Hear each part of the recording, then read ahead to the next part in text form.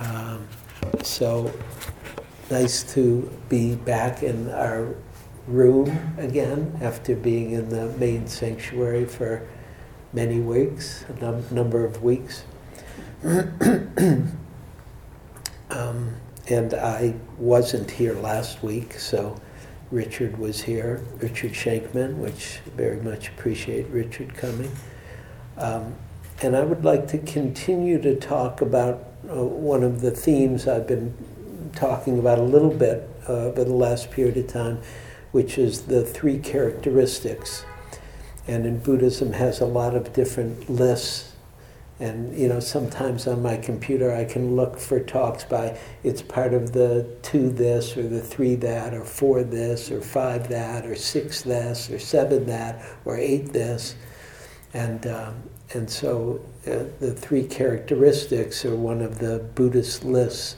And it's something the Buddha pointed at, and that keeps getting pointed at because it's helpful for people to wake up or to be themselves in a more relaxed and authentic way. And so the three characteristics are anicca, dukkha, anatta, the Pali words. Anicca is impermanence, and so I've talked about impermanence a few times. And then anatta is, anicca, dukkha, anatta. Dukkha is commonly translated as suffering, and anatta is translated as not self. And I'll say more about them, but this week I'm going to focus more on the dukkha part of anicca, dukkha, anatta, of the three characteristics. And they're called characteristics because they're characteristics of reality. They're not bad things, good things, right or wrong. They're just a little bit the way things are. And the first one's anicca, which is impermanence, which is easy. Like everybody gets it, either intellectually or actually, that everything is impermanent. Everybody got that?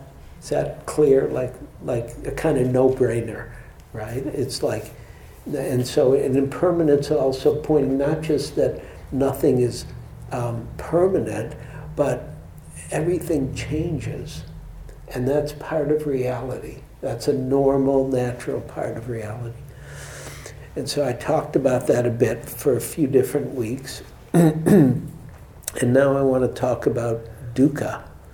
And dukkha, it's a great word, dukkha, and I like the word very much, and I tend to use it a lot because it's a very broad word. It means a lot of things. The most common English translation is suffering, right? Everybody know what suffering is? Anybody not had any suffering? Right? It's very normal, suffering or difficulty. Or here's some other translations that are part of dukkha. Because even suffering is not, it's a okay broad definition. Another good broad definition that Thanissaro Bhikkhu likes to use is stress, right? Like anybody not had stress, right? It's very common that we have stress, and stress can be very normal or very ordinary, very simple, very everyday-ish, or stress can be really difficult, really bad stress. Like war is stressful for most people. And so different words that are part of the dukkha domain, or the terrain of dukkha: suffering, sorrow, misery, dis-ease, right? Dis-ease, or discomfort is part of dukkha, or discontentment is part of dukkha, or the imperfection of things is part of dukkha, or the insubstantiality of things is part of dukkha, or of course pain, hurt, or a kind of a sense of unsatisfactoriness with ourselves or our experience or the world or reality, whatever it might be, right? So everybody get a flavor of the terrain, because the terrain is broad. It's not just, like death is dukkha. But in Buddhism, birth is dukkha, right? Life has dukkha as part of it. It's not a mistake. It's not necessarily a problem. It's part of what we want to start to learn how to be aware of, pay attention to, get a little more relaxed with, and then see what happens as we are more comfortable with the fact that dukkha is part of human reality. And the Buddha said, there's a famous line, the quote is, I teach one thing, and one thing only, dukkha and the end of dukkha. Like, that's a very famous Buddhist line. It's a great promo for Buddhism, right? I mean, I teach dukkha and the end of dukkha. Which I always think that's two things, dukkha and the end of dukkha, but that's my own mind you're seeing. But it is what he was pointing at. And so dukkha is woven through the Buddhist teachings, right? The numbers, Four Noble Truths. The Four Noble Truths, which maybe are the core of Buddhist teaching, are about dukkha, the cause of dukkha, the end of dukkha, and the path that leads to freedom. Those are the four truths. Dukkha, suffering, the end of suffering, suffering, the causes of suffering, the end of suffering, and the path that leads to the end of suffering. And so it's here, this is hard to say, but I'll say it. I like dukkha, meaning I don't like suffering. I don't, but I like the understanding, because the understanding brings some freedom. That I like. And so I like that dukkha isn't the fact we've done something wrong and it's our mistake and that's why there's dukkha. No, there's dukkha because everything, or here's one example, like everything comes based on causes and conditions, and the causes and conditions, even of happiness, are impermanent. So they'll change. So happiness won't stay like on a straight line. Happiness goes up and down. And so there's dukkha at times. It's just normal. It's not your fault. Actually, Wes Nisker, who's going to come and teach when I'm gone in May, I believe he's here May 8th, he's got a new book out that he sent me, so I got the book. It's got a great title. And the title is, "You Are Not Your Fault." That, in my mind, that's a great title. And it's pointing at a few things. One is it's pointing at the third characteristic, which is the not-self component of reality. But also it's just pointing at how much we blame ourselves for dukkha, how much judgment we have about ourselves for dukkha. And it's really part of the human misunderstanding of the way things are. It's not our fault. I mean, we can make mistakes. I'm not Pollyanna about that. And we want to be able to see when we make mistakes and learn from our mistakes, because that's how we mature. But reality has dukkha. Human life will have dukkha. Your problems, your own personal psychological dukkha is not your fault. It's part of the human reality. And it's why there are skillful means like psychotherapy or support groups or 12-step, right? Because there's dukkha and we have dukkha. And so you might consider for a moment, what kind of dukkha do you have, right? And watch out for your judging mind about it, like, oh, you shouldn't have it, or you're not supposed to have it, or you should be over it. That's one, especially people who are spiritual think. They think, oh, I've practiced now for 5, 10, 15, 20, 30 years, and why am I still suffering? So you might consider what kind of dukkha you have, and I wrote a bunch of different kinds of dukkha. And that's personal dukkha. Psychological dukkha is a very normal dukkha. The sense of self, the general sense of self, is a construct. It's been constructed from our childhood, from our past, and a totally normal thing and a good thing. It's good to have a sense of self. It's good to have a functioning ego. But it may have its limitations, and the limitations we don't have to be identified with. We can be aware of and work with them as skillfully as possible without blaming ourselves for our own limitations. And I know a little bit about the psychological limitations, partly because I was a therapist for many years, and also because I'm a human being, and I've had some serious psychological dukkha when I was a kid. I don't know this group, some people know this, but I'll say it. When I was 14, I was put in a mental hospital in Detroit because I'd quit school. And it's illegal to quit school when you're 14, right? That's not okay. And so the government started to give my parents a lot of shit because I wasn't going to school. And then finally my family came to me and said, look, you have two options. You can go to this mental hospital, or they'll make you a ward of the court and you'll go to juvenile home. And luckily I had enough sense to think, I don't want to go to juvie. So I went to the mental hospital, which was actually great. And this is a long time ago, so I was incarcerated. I was in a locked ward on a mental hospital for adolescent boys. And what was really nice is it was when at least it was a while ago, it was before so many drugs were used to treat psychological difficulty. So I wasn't treated with drugs. I was treated with individual therapy, group therapy, some kind of occupational therapy.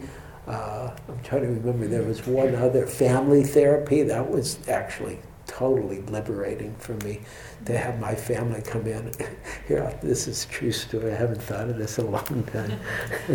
but okay, so I'm 14 and I'm in this locked ward, and it was okay. It wasn't bad, and I had a good shrink and very cool guy, and I had to go to family therapy. And my family comes in. My family was not sophisticated about psychology at all. I never know what to say. Were we lower class, or we were either upper lower class or lower middle class, somewhere around there. But and they didn't know anything about psychology. And my parents came in. Maybe one of my brothers was there also, and this shit started happening, in the family therapy. And I remember sitting there, and this is true. I remember seeing, if you could see the bubble in my head, the bubble said, oh, this is not my shit. This was other stuff. And I had become what they call in psychology the identified patient. But there was family dukkha. And that's normal. Families have dukkha. But it was quite something to get help with that kind of dukkha at that age, which was very skillful help. And then I'm just going through my list now. So I put personal, psychological, physical, right? Like we all have or will have physical dukkha. That's normal for all beings, all living beings. They go like this. They are born and they live for a while, and then shit happens, and then they die. That's normal. That's not something's wrong or it's a mistake, but it has its dukkha component to it. And as many of you know, I've had some serious physical dukkha in the last few years from being an avid bike rider and missing my mark on some of the downhills. And so, and I can laugh about it now, but that was some serious dukkha, like life-threatening dukkha, and very, and yet it was also normal dukkha, meaning shit happens, right? Especially if you're athletic or you do stuff or you ride bikes or and I like to do things. I like bodies and I like moving my body. I like being athletic. I'm trying to be much more careful now about my bike riding, and I am. Meaning I'm riding, I'm not doing a lot of big downhills on my fast bike, and I've learned something. I'm doing CrossFit these days. Those are minor injuries so far. But also, dukkha, physical, social dukkha, right? Depending on our socialness, relational dukkha, right? If you're in a relationship, this was something. I was told I should be more personal, so I'm trying to tell some stories. Here's my wife and I. My wife wanted to get married, and I didn't want to get married because I'd been married. I was like, okay, I've done that. I'm not doing that again. And she pushed for it, and we did some therapy. We did some couples therapy, which I always find really helpful. And after like 2 couples therapy, I was like, oh, of course I'll marry you. You're wonderful. I love you. Let's get married. And then we got married. And then at some point, she wasn't so happy. And I said, what's wrong? She said, well, I thought getting married would make me totally happy. And I said, boy, I could have told you that wouldn't work. I thought I was clear about that already. I've been married. But meaning it's, if you're, I remember, here's the other story about it. We were teaching once somewhere, I think in Colorado, we were teaching together a weekend on anatta, on not self. And but at the end, everybody wanted to know about our relationship because we were married and we're Dharma teachers, and oh, isn't it wonderful, that you're Buddhist and you're married? And I'm like, well, I'll say one real thing to them, I said, which is, it's good, but it's dukkha. Because it's part of life. And meaning relationships have their own dukkha. And I'll give another example, as long as I'm being personal. My wife is gone, sitting a retreat right now at Spirit Rock for the month, which I'm a little jealous of, but I'm happy for her, really happy she's getting to sit. I'm jealous that I'm not sitting with her also. But it was interesting. She left, and and I wondered how it would be, because we've been together a long time, and she left, and then it was like, oh, I was missing her, and it was like, first of all, I don't like to cook, and it's really kind that way, meaning she cooks a bunch. And so I was like, okay, I'm cooking and I'm doing this stuff and I'm not happy she's not here. And then after about 3 or 4 days, it was like, oh, this is great, she's not here. First of all, I get to be alone, which not necessarily that I like it, but good things happen when we're alone. And I really appreciated the space of being alone. And I'm totally happy she's coming back and all, but at this point, I'm having a really good time with the dukkha of her having left, right? Because it's one of the paradoxes about dukkha. It's about our relationship to the dukkha. That's part of the paradox of practice. And that's why practice is so, in my ordinary language, cool. It's why practice is so important. Because there is going to be dukkha, and then we see, oh, we can be okay with the dukkha, and it gives us a whole different relationship with our lives and with reality, because reality is not going to be perfect. So I'll say a little more, but just other kinds, social dukkha, political dukkha, right? Anybody notice any of that lately? Right? Like, what a strange deal with this elections stuff. And these people, whoever they are, think they're going to lead and that they're supposed to lead. This is a different flavor, a different religious flavor of mine comes in, which is oi, which is oy, oy, oy. Some of these people are like, wow, that's... And it's part of human life, political dukkha, right? And it's been part of human life forever, right? It's not just America, or it's not just China, or it's not just whoever we could pick. It's everywhere. And then there's, I'll just name a few, cultural dukkha, racial dukkha, sexual dukkha, gender dukkha, right? Whatever group that we might be a part of, affiliated with, which is really one of the beauties of the human experience, is the different uniqueness that's here and that we share together, can often bring dukkha.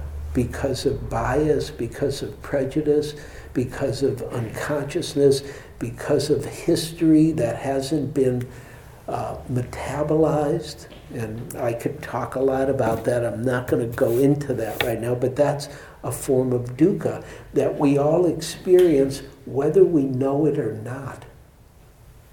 Really, because sometimes people in the majorities think they're not having any dukkha. They're unaware of the dukkha of bias or prejudice, meaning of their own bias and prejudice, and the dukkha of that, the limitation of that. And then there's the dukkha of the spiritual life and the spiritual world. Because spirituality has its own dukkha, right? It will put you face to face with dukkha. And that's not usually how we sell Buddhism, right? We sell Buddhism with compassion and loving kindness and awakening and freedom, and those are all true. But remember the four truths, right? Dukkha, the cause of dukkha, then the end of dukkha. They're all part of what leads to freedom, which is dukkha and the cause of dukkha. And most of us don't actually want to, we're all resistant to coming face to face with our dukkha, to being intimate with our dukkha, and to not being judgmental of our dukkha, like believing it's our fault. If once we start to back off the superego, the judging mind, the critic, then we can start to get a little more interested, curious about the suffering we're actually experiencing, because it's your awareness and your presence which will liberate the dukkha, part of the paradox.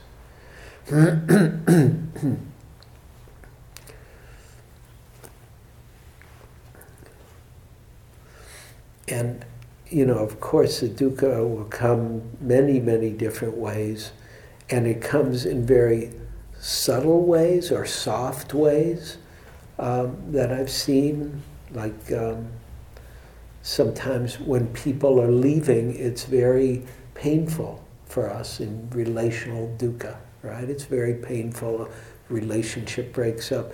But even sometimes with a friend is moving away for a good reason, it's also dukkha. Or somebody somebody who works with you and they realize, oh, it's not the right thing to do anymore and they need to do something else, and it's good, it's all good, but still it's got the heart pain of things changing, and it's part of the dukkha of impermanence. It's part of the innate dukkha of impermanence, that things will change. And then, of course, as I said, people dying is part of dukkha. And I was working with somebody, let me think who I was working with, a student who I was talking to, having a conversation with, who I've worked with for many, many years, who's a doctor. And I had this funny thought. I'd asked about another doctor who I knew that she knew, because I'd worked with a bunch of doctors at UCSF at least 10 years ago, 15 years ago, quite a while ago, really great people. And this one woman, Ellen Hughes, who was there, and just a beautiful bodhisattva. Bodhisattva is an awakening being in Buddhism, but really it's someone who awakens for the benefit of everybody. And she was this kind of person, and just a beautiful being. And Sister Abby, who was here 2 weeks ago, total bodhisattva being.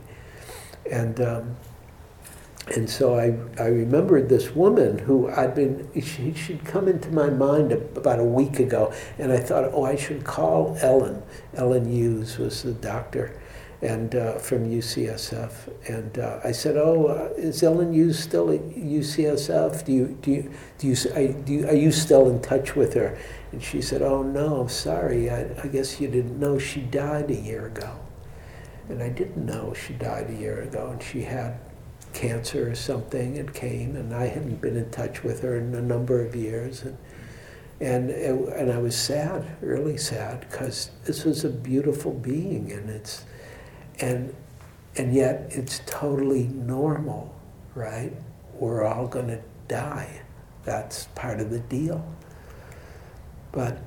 And so the dukkha is part of life. It's not a mistake. And the paradox of dukkha, or one of the paradoxes of practice in dukkha, is that dukkha and the causes of dukkha lead to the end of dukkha, lead to freedom. And so it's always something to start to see how Dharma works, how Buddhist practice works in a living way for ourselves, because that's why you're all here. Great to hear whatever my stories are, whatever I know, hopefully it's helpful, but really it's your life. It's the temporary aliveness that's sitting here. That's what's important. And that's what's important for each of us to start to wake up to, and then to wake up to the shared aliveness that we share together, and to practice for the benefit of all. But it starts right in our seat. It starts right here. Ajahn Chah said, if the mind is not yet free, or the mind and heart, it's the same word in the Pali. If the mind and heart are not yet free, contemplate the cause and effect of each situation until the heart-mind sees clearly and can free itself from its own conditioning. And that's part of what we learn how to do in practice. We learn how to get here in a very intimate way, in a very full way, in a very body, heart, mind way.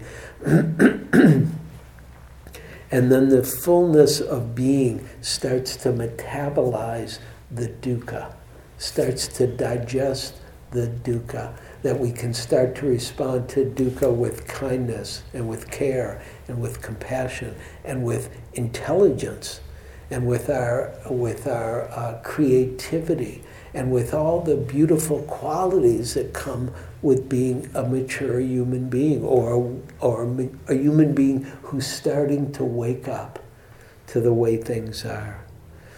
And so dukkha becomes one of the great doorways to compassion, to love.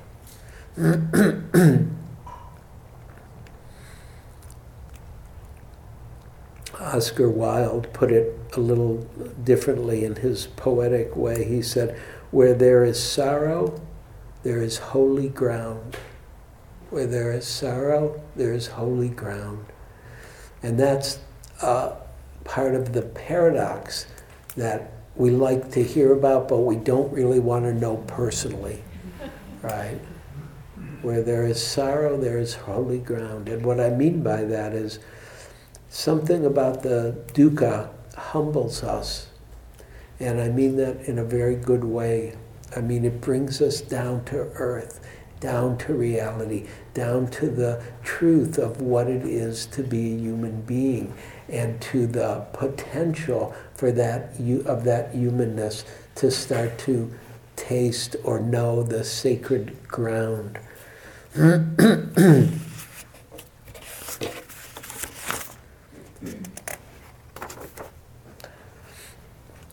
Here's something else. I found it today. You know, I have a lot of quotes that I've accumulated over the years.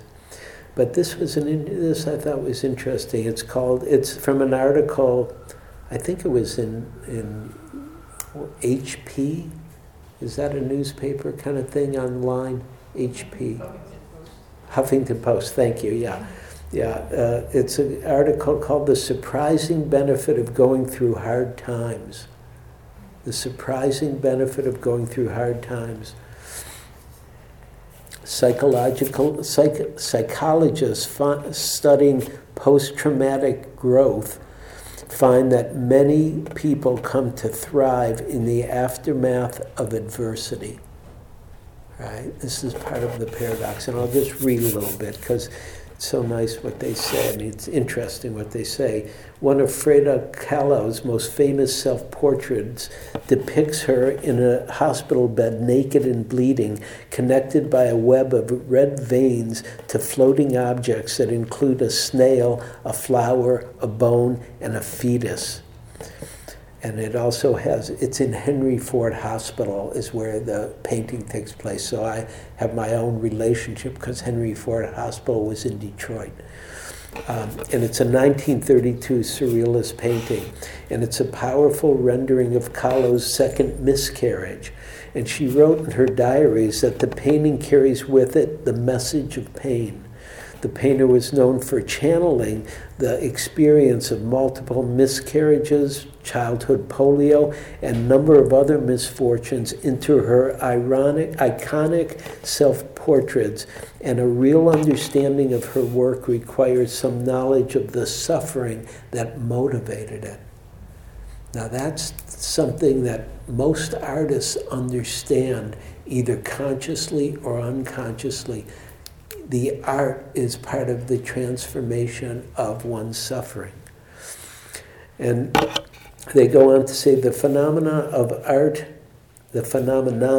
art, born from adversity, can be seen not only as in the lives of famous creators, but also in the lab. In the past 20 years, psychologists have begun studying post-traumatic growth, which has now been observed in more than 300 scientific studies, blah, blah, blah. The term was coined in the 90s by psychologists to describe instances of individuals who experience profound transformation as they coped with various types of trauma and challenging life circumstances. Up to 70% of trauma survivors report some positive psychological growth.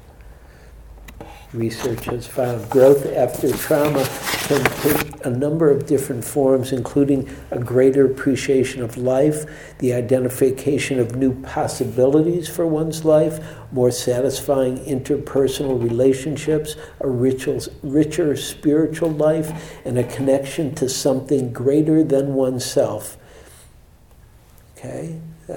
That's beautiful Buddhist understanding of what's possible with suffering. And it doesn't mean we like suffering or suffering is good. It means it's part of reality, and how we relate to it. The more we can relate with a little bit of balance, getting the help we need, support we need, and awareness, and the knowing of it, and the getting intimate with it, leads to awakening or freedom or realization or post-traumatic, positive conditions. And it's part of the paradox of practice that many poets have described here. This is from Ghalib, who said, which one do I want? Yeah, who said, for the raindrop, joy is in entering the river. Unbearable pain becomes its own cure. Travel far enough into sorrow, and tears turn into sighing. And this is somebody, Rashani said, there is a brokenness out of which comes the unbroken. There is a brokenness out of which comes the unbroken. There a shatteredness out of which blooms the unshatterable. There is a sorrow beyond all grief which leads to joy, and a fragility out of whose depths emerges strength. And this is part of the paradox of practice, is we always think we know what's going to happen if the bad thing happens. And we don't know. I mean, we do know and we don't know. That's even a better way to say it, which is, of course, Eugene's paradoxical nature, meaning things are bad. Bad things really happen. And they're tragic, and they're painful, and they hurt. And yet is a quote from a Buddhist haiku that I don't remember the exact haiku, but maybe it's not a haiku, but it was a writing, and I don't know if I can remember exactly who, but it was a Japanese man talking about the death of his young daughter, and he says something to the effect about how how fragile life is, and how poignant it is, and how difficult it is, and yet. And the and yet is about something else also. There's something more than just the dukkha. There's also the end of dukkha, which is part of the human potential. And I'll read you one last quote. This is from my teacher, Hamid Ali. He said, the more we are in touch with ourselves, the more we feel our innate desire to know and to be who we really are. The more we feel our innate desire to know and to be who we really are. We want the freedom to live and to fulfill all our potential. When we don't, we suffer. When we don't, we suffer. But that suffering is simply a hunger. That suffering is simply a hunger for our true selves to live, to be free. It is a signal that we want to return to our true nature. So that's a beautiful understanding from Hamid about the root of suffering on a certain level.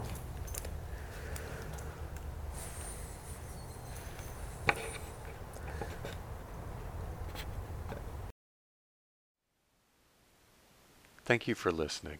To learn how you can support the teachers and Dharma Seed, please visit dharmaseed.org/donate.